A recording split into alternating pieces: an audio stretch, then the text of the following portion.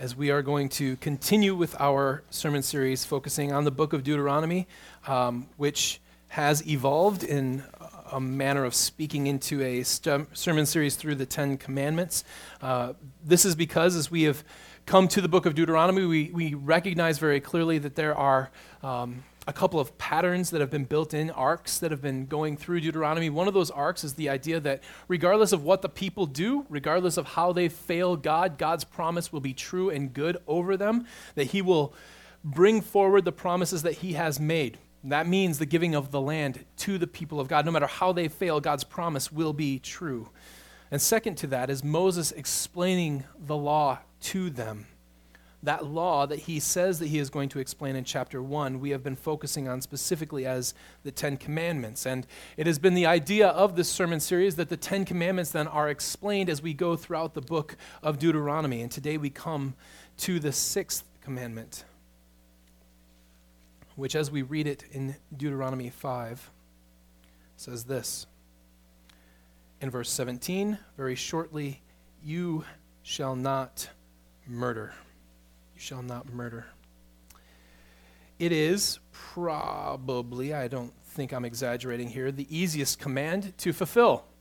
There are very few of you who have ever even been tempted in this way. Sure, that guy who took the last donut out of the box was really asking for it, but you held firm and you didn't murder him, and we were all thankful for it. It isn't something that you were tempted with all the time. You're tempted with almost everything else on the list.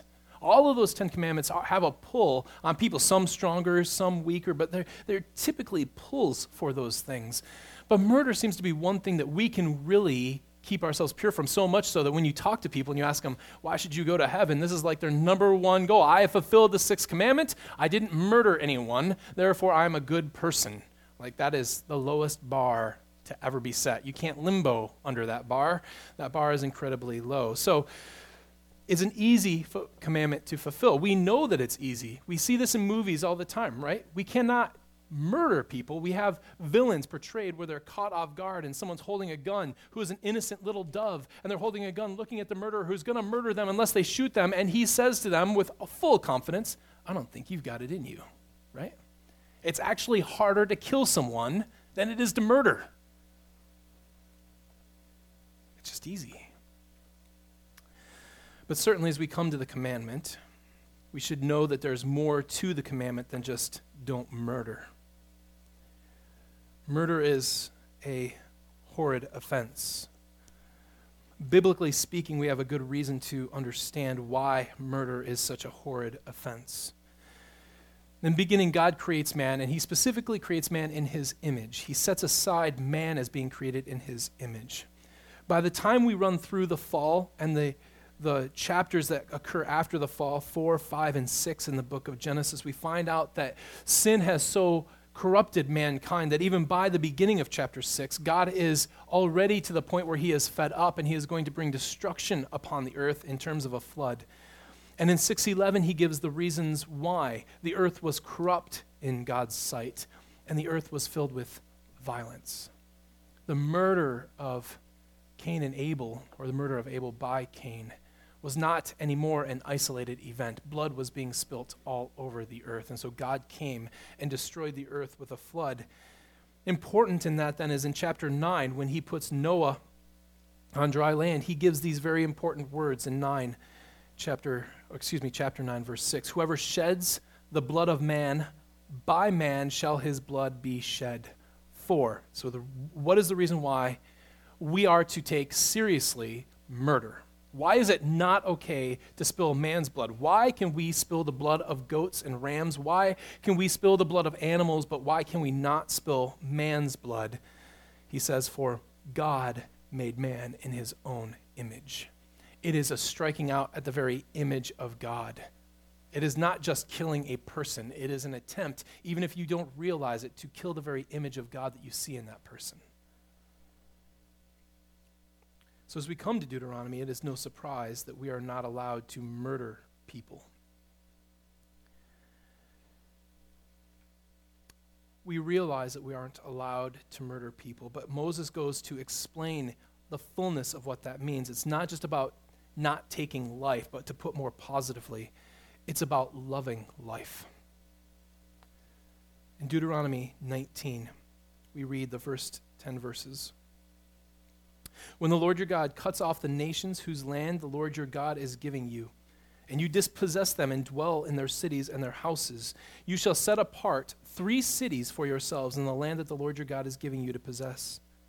You shall measure the distances and divide them into 3 parts, the area of the land that the Lord your God gives you as a possession, so that any manslayer can flee to them.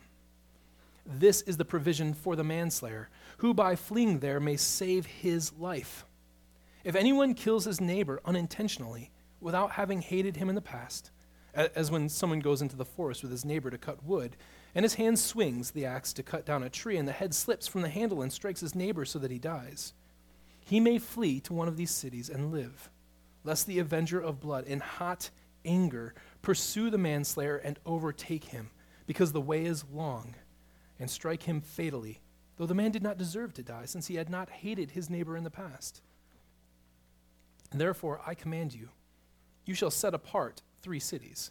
And if the Lord your God enlarges your territory, as he has sworn to your fathers, and gives you the land that he promised to give to your fathers, provided you are careful to keep all this commandment, which I have commanded you today, by loving the Lord your God and by walking ever in his ways, then you shall add 3 other cities to these, lest innocent blood be shed on your land, that the Lord your God is giving you for an inheritance, so the guilt of bloodshed be upon you.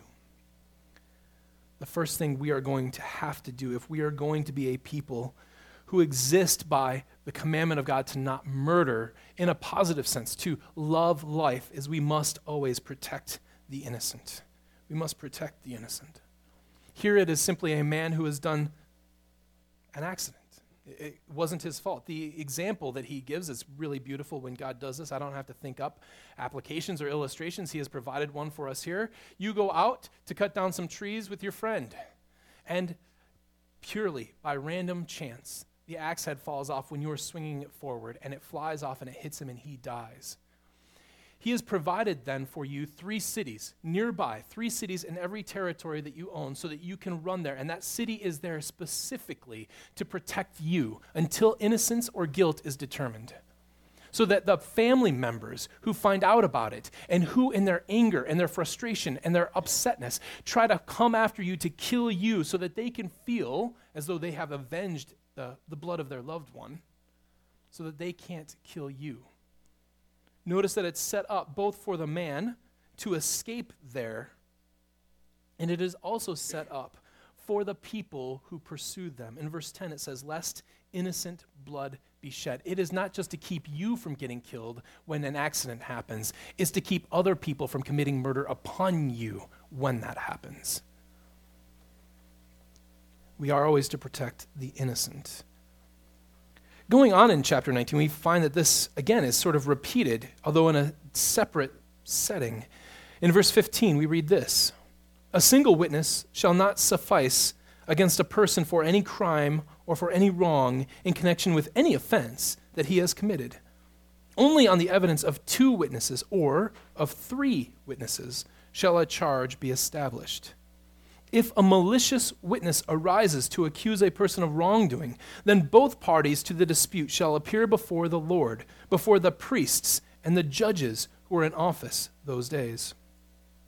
The judges shall inquire diligently, and if the witness is a false witness and has accused his brother falsely, then you shall do to him as he meant to do to his brother, so you shall purge the evil from your midst. And the rest shall hear and fear, and never again commit any such evil among you. Your eye shall not pity.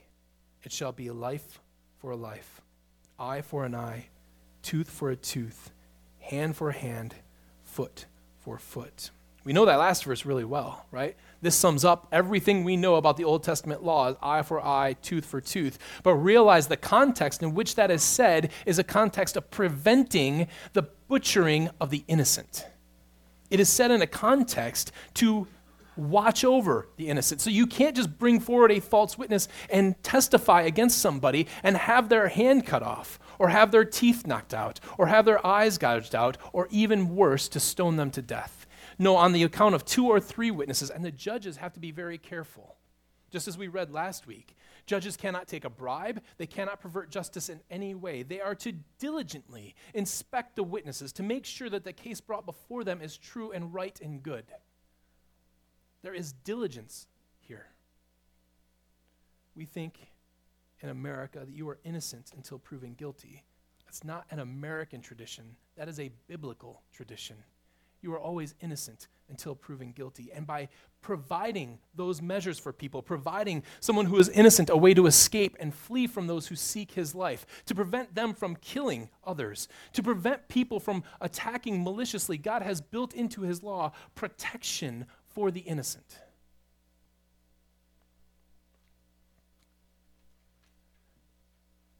We are a nation who upholds this. We think you are innocent until you are proven guilty, except in certain circumstances.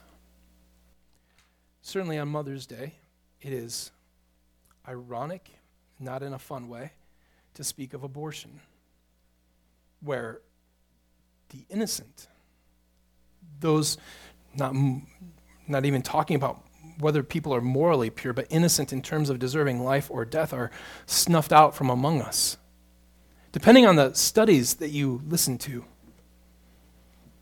the CDC from 2013 said there's about 664,000 legal abortions done in our country, which amounts to about 1 every 47 seconds. I made it look like I did that math in my head. I didn't. If you listen to the Guttmacher Institute, that number is significantly higher. It's not 664,000. It is rather 958,000. That is an abortion every 33 seconds. These abortions are sometimes early term, they are sometimes late term. But in every single case, there is a snuffing out of life that did nothing to deserve that being snuffed out. Scripture would call these people who have done neither good nor evil. They are innocent of the charges that have been brought against them.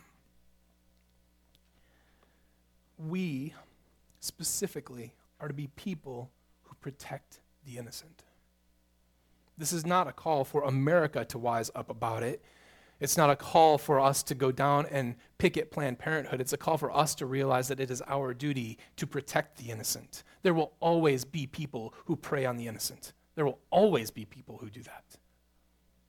It is our job as the church. It is our job as God's people. Specifically, because we are commanded to not murder, we are committed then to protecting the innocent and keeping murder from occurring. So we work. Beacon of Hope, which is a birth care provider, recently has announced that they are moving into Saginaw, directly across, I think, next to the only abortion provider in Saginaw County. We ought to fully support that ministry and what they do. For they are keeping people, and they are educating people, and they are seeking out women who think that this is the option for them. They are actively protecting the innocent, which is what we are called to do. We are not just called to protect the innocent, though we are also called to prevent unintended casualties. In Deuteronomy chapter 20, we read this. When you go out to war against your enemies and see horses and chariots and an army larger than your own, you shall not be afraid of them, for the Lord your God is with you, who brought you up out of the land of Egypt. And when you draw near to the battle, the priest shall come forward and speak to the people, and shall say to them, Hear, O Israel, today you are drawing near for battle against your enemies. Do not let your heart faint. Do not fear or panic or be in dread of them. For the Lord your God is he who goes with you to fight for you against your enemies, to give you the victory. Then the officers shall speak to the people, saying, Is there any man who has built a new house and has not dedicated it? Let him go back to his house, lest he die in battle and another man dedicate it. Is there any man who has planted a vineyard and has not enjoyed its fruit? Let him go back to his house, lest he die in the battle and another man enjoy its fruit. And is there any man who has betrothed a wife and has not taken her? Let him go back to his house, lest he die in battle and another man take her. And the officers shall speak further to the people and say, is there any man who is fearful and faint-hearted? Let him go back to his house, lest he make the heart of his fellows melt like his own. And when the officers have finished speaking to the people, then commanders shall be appointed at the head of the people. God says, when you go out for war, and I think that this is clearly an indication of after you take the land. He's already talked to his people. If you remember, Gad, Manasseh are on the other side of the Jordan, and he has said, you absolutely do not get to sit this out. When your people go in, your brother's going to take their land, you are going in with them. Okay? These provisions do not count for that. Brothers, you are fighting for them as they fought for you. But later on, you can tell it's later on because he talks about planting vineyards and founding houses and things like that, right? It starts with a quotation from the priest who says, don't be afraid, and it ends with a quotation of, don't be afraid. I truly believe that all the stuff in the middle is nothing but excuses. Is there any reason why you might be distracted from the task that God has appointed to you? Are you worried about the dedicating of your house? Are you worried about the vineyard you planted and being able to eat of the fruit of that vineyard? Are you worried about the wife that you might never get to enjoy the presence of? Then you need to leave now. Because if you stay and you are weak-hearted and you are faint, it isn't your life that we're worried about. We're worried about the lives of all of the men next to you. In other words, your fear can cause unintended casualties that we don't want. If they lose their lives, let it be on their own account, not on yours. It's funny, as I coach Little League, I have to continually instruct my catchers for their own good to stay in front of the ball. There's a natural, catching is really hard, right? So the ball's coming in, people are swinging, you've got no idea what happens to the ball, and they naturally want to do one of two things. They want to stand up and flee, which they shouldn't do, or they want to turn to their side. The problem with doing that is all of the gear that is made to protect you only protects you when you're crouched down and standing in front of the ball. If you stand up, you expose yourself to being hit. Not only are you a larger target, but now you have areas of your body that are not covered by gear. If you turn to the side, you have areas of your body that are not covered by the gear. You need to be able to not have fear lest you hurt yourself. That is the same idea that's going on here. Don't be fearful lest you not only get yourself hurt or others. Certainly, we need to be careful when we speak about something like abortion, that we understand that we are preventing unintended casualties as well. That when we speak about this, we are not just speaking about the salvation of those children. We are also speaking about the good of the women who have been lied to.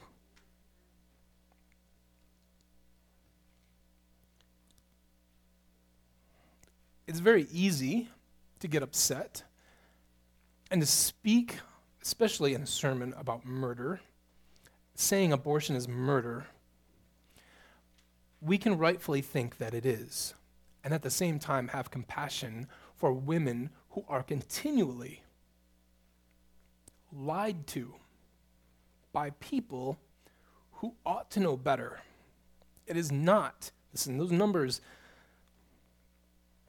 it's but a hint of the destruction that abortion has. It's not just the murders. That's a really simple way to portray it. Abortion destroys lives.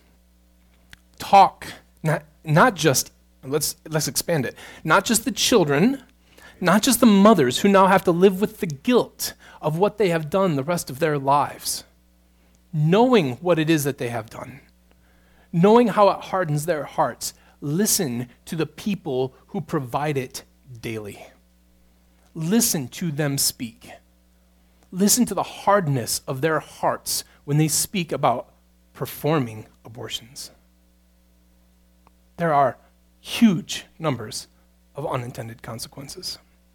To make it just about the children is wrong. It ought to be about the kids, but it's also about more than that. It is about caring not only for the children, but for the mothers and even for the souls of those who are so blinded by the world they think that offering up children to a God of finance, a God of freedom, is an okay thing to do.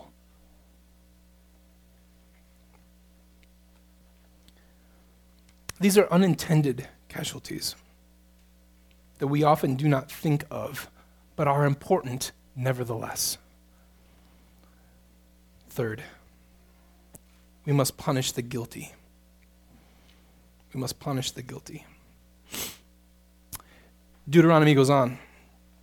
Moses writes, when you draw near to a city to fight against it, offer terms of peace to it. And if it responds to you peaceably and opens to you, then all the people who are found in it shall do forced labor for you and shall serve you. But if it makes no peace with you, but makes war against you, then you shall besiege it. And when the Lord your God gives it into your hand, you shall put all its males to the sword, but the women and the little ones and the livestock and everything else in the city, all its spoil, you shall take as plunder for yourselves. And you shall enjoy the spoil of your enemies, which the Lord your God has given to you. Thus shall you do to all the cities that are very far from you, which are not cities of the nations here, but in the cities of these people that the Lord your God is giving you for an inheritance, you shall save alive nothing that breathes. But you shall devote them to complete destruction, the Hittites, the Amorites, the Canaanites, the Perizzites, the Hivites, and the Jebusites, as the Lord your God has commanded, that they may not teach you to do according to all their abominable practices that they have done for their gods, and so you sin against the Lord your God. It is clear that the people of Israel will be fighting a war, and they will be fighting other wars beyond that. It says, if you are going to attack a city, if you have a reason, by the way, this is not talking about the reason for the war. It's not talking about good reasons to go to war and bad reasons to go to war. It's just saying, if you go to war and you are going to besiege a city, the first thing that you always do, is you send a peace offer into it. And if they accept your terms, then fine, you have your terms. But if they don't, you can devote every man in that town to destruction. But what you cannot do is touch the women and touch the children. The reason being, most likely, is that those people had absolutely nothing to do with the decision to go to war. It was totally out of their control. The men of the city, yeah, they had the choice. They had the responsibility to accept the peace offer or to decline it. They were guilty. The others were innocent. More than that, the cities that the peoples were going to inhabit, we have talked about this. The reason why they were being driven out of the land is not because Israel was righteous and good, was not because God simply wanted to give Israel the land, but also because the people who lived there committed abominations that the Lord your God could not stand anymore. Israel was his appointed instrument to bring justice and judgment upon those people. Just last week, we read the chief of all of these was the giving of their children to the fire. They would burn their children alive as a service to their God. So God said, you kill all of them. Now, being careful, we again need to understand the theory, the idea, and the principle that's being applied here. It is not that everyone who is guilty deserves the sword. It is clearly that those who are most responsible for the most heinous acts deserve the sword. I would tell you that in our culture, that is not primarily the majority of the women who go in to have abortions. Again,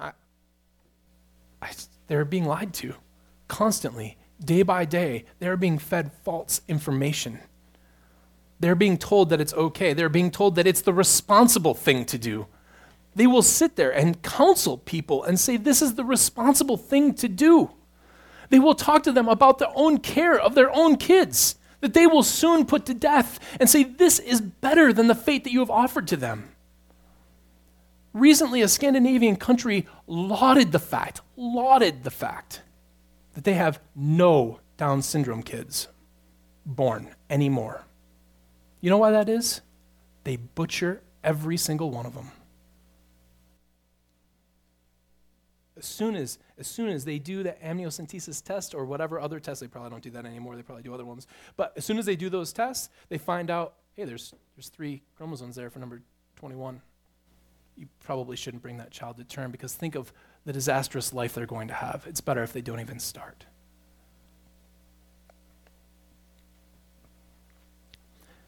The guilty are those responsible, not always those who do. Certainly from case to case that is going to vary, but we cannot let them think that they can continue on without the justice of God coming upon them. There's 2 very clear things going on here. One is God's justice comes down upon a nation. It is both a warning against nations who would offer their young as sacrifices, saying that you will not escape God's judgment forever. Just as these Hittites, Perizzites, Hivites, all the rest of them, thought that they could exist in the land without ever having trouble by offering their children to the fire, soon Israel was knocking on their doors saying, judgment has come, and it will come for America as well. Make no doubt about it. And for all other countries who are willing to sacrifice their children. But it is also a command for us to find those who are ultimately responsible. Those who know better and neglect what they have taken an oath to do, to serve and to do no harm. By no means does this mean that we punish them outside of the rule of law.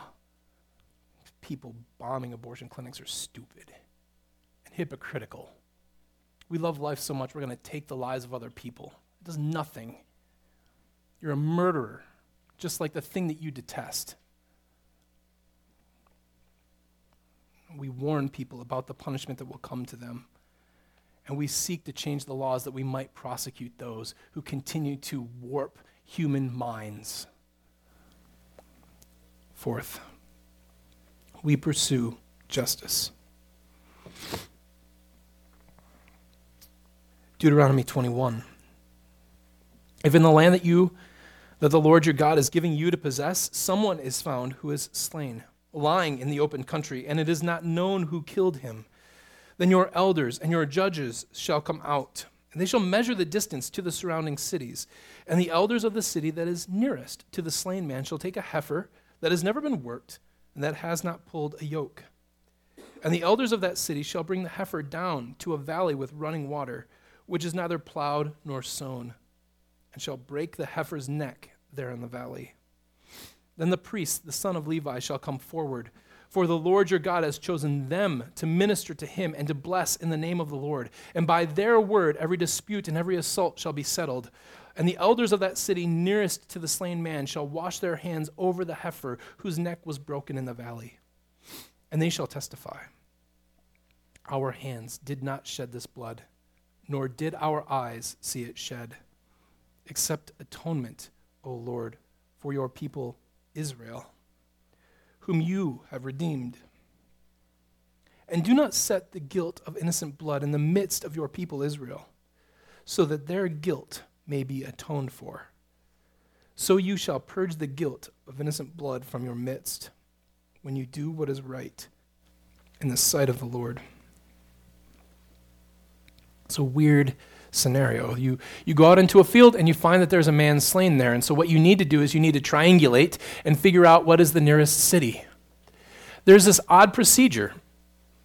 Levites are there. They don't seem to be doing anything terribly important other than being there to be a witness to what happens. They kill a heifer. They do not let its blood drain, which is the typical atonement work, but instead they simply sacrifice the bull near a stream of running water, although again there is no blood flowing, so it's not clear at all what the stream of running water is for. As a matter of fact, this passage is filled with questions.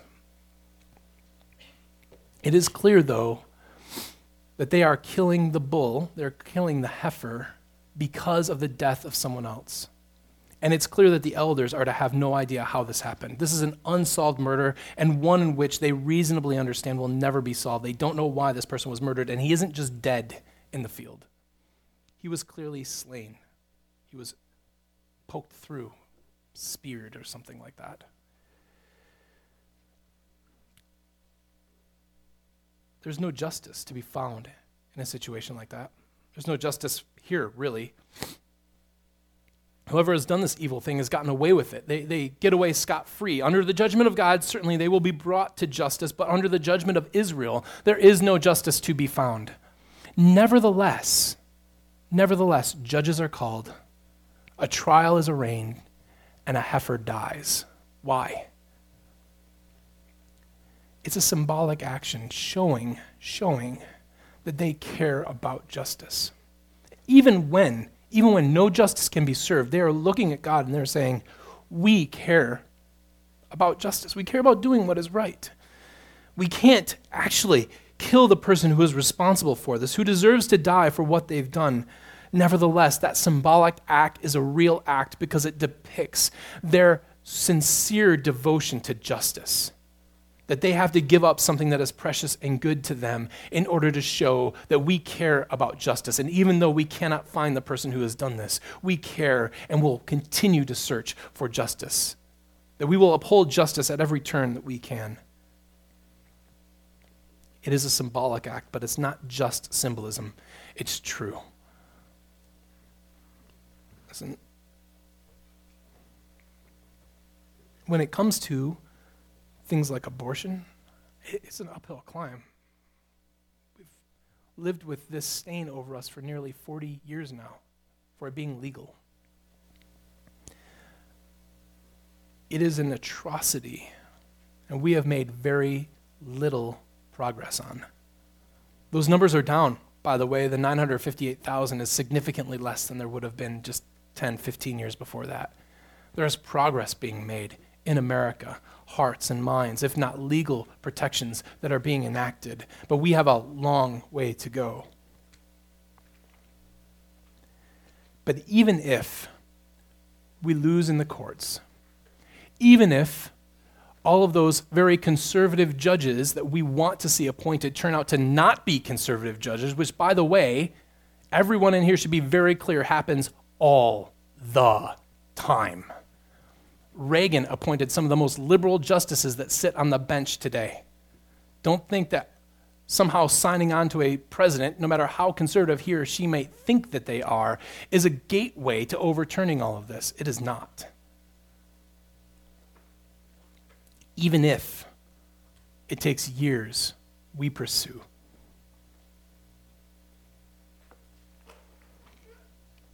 Even if the laws don't change, we pursue. We pursue what is good and what's right. Justice is not just handing out punishment. Justice is doing what is right. And so we pursue it in light of the lives of women.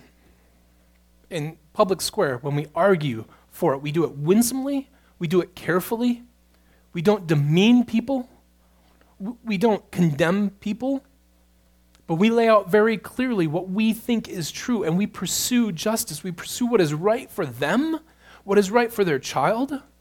We pursue what is right.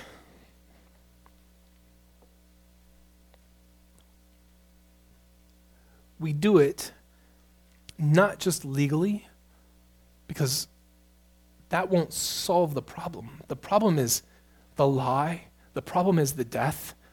Law doesn't fix those issues. Hearts and minds being changed to the gospel fix those issues. So, do not give up. Don't settle. Don't think that it is just status quo and therefore we have to continue in the path that our country has been down and that people in our country have been down. Don't think that you have lost. The Spirit of God is mighty and powerful. Pursue justice. In all of these, it is important to remember that both abortion and the provision of abortions is never the unforgivable sin. Christ offers forgiveness to everybody. . 。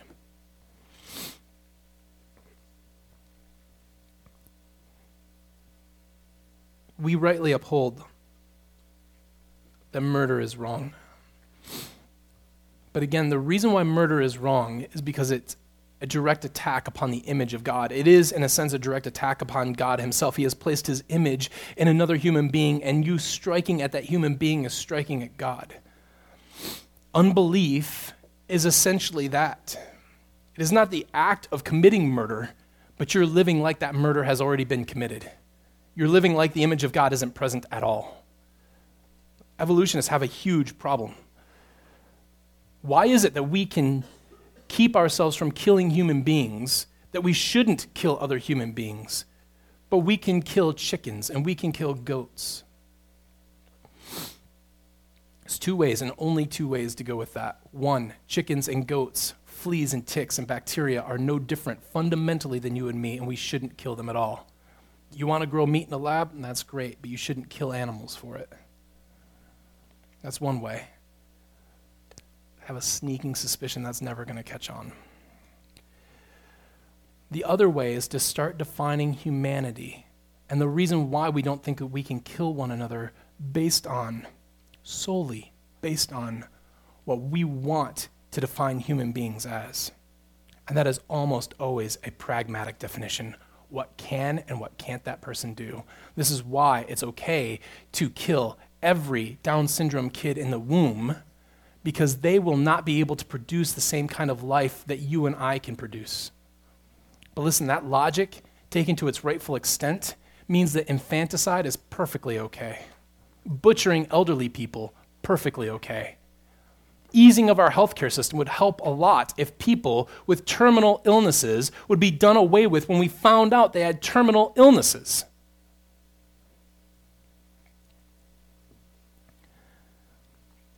Evolutionists don't have a good answer for it. We do. The image of God is not given to plants. It is not given to animals. It's not in goats. It's not in rams. It's in human beings. 46 chromosomes. All of the same basic genetic code. Some formed differently than others. Some, because of the fallenness of the world, not fully capable of doing what we would think a normal human fully capable of, but nevertheless made in the image of God. But your unbelief is the same as murder. You live in a world where you hope and you think that there is no God. Why do we press for the end to abortion? It's not because we think that we're morally right and people should do what we tell them to do. It's not simply because we think that it's a disgusting practice that maybe if we were in another time and another place, we wouldn't find so detrimental to society. We think that it's wrong because God has made us in his image. And more than that, we think that it's wrong because in the gospel, Christ has taken fallen human beings with marred images of God and remade them. For those who believe are born again, and being born again remakes them in the image of God so that we can see clearly the things that the Scripture teaches about the people of God and about those who reject God himself.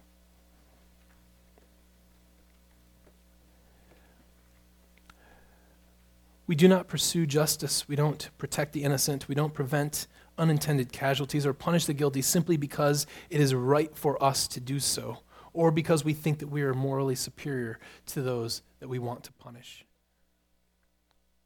While it might be right for us to do so, we have a better reason, because we know and understand the gospel, because we have the image of God remade in us, and because we seek to uphold and honor that image. To love what it loves and hate what it hates. We seek it because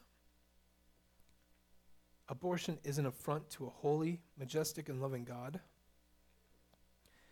and because it always does more harm than good to every single person involved.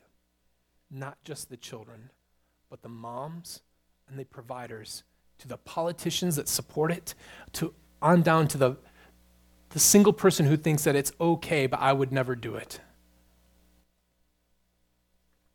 We do it as an act of defiance against the God of this world. And most importantly, we do it as an act of worship before our God, who said to us, "You shall not murder." Let us pray. Father God, you are kind and good to us. And we are forcefully reminded today of our own iniquity before you.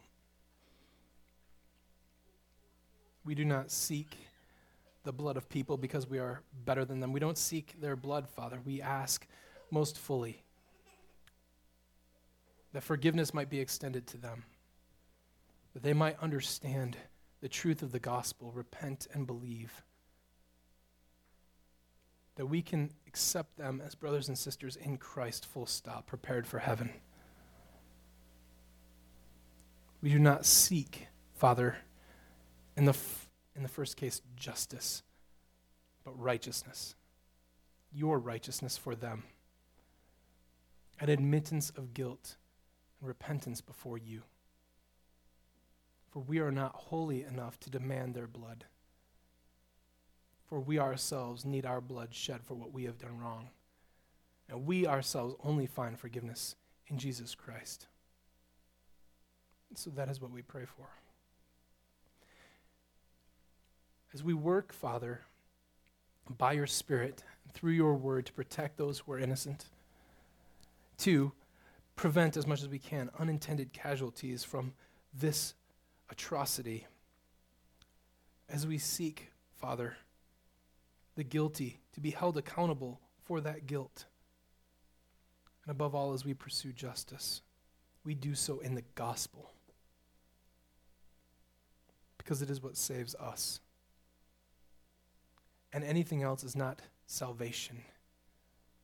It is simply judgment. But we hope for better things. We pray that your Spirit will be upon us to move us toward Jesus Christ, his glory and his beauty, that we might be people who imitate that when we speak of these things, that we can do so winsomely, with love and care, knowing, Father, that we ourselves face judgment, and knowing that only in Christ we are forgiven. We ask for that not only for ourselves, for those whom we love, but we ask for that for our enemies as well. We pray for this in Jesus' holy name. Amen.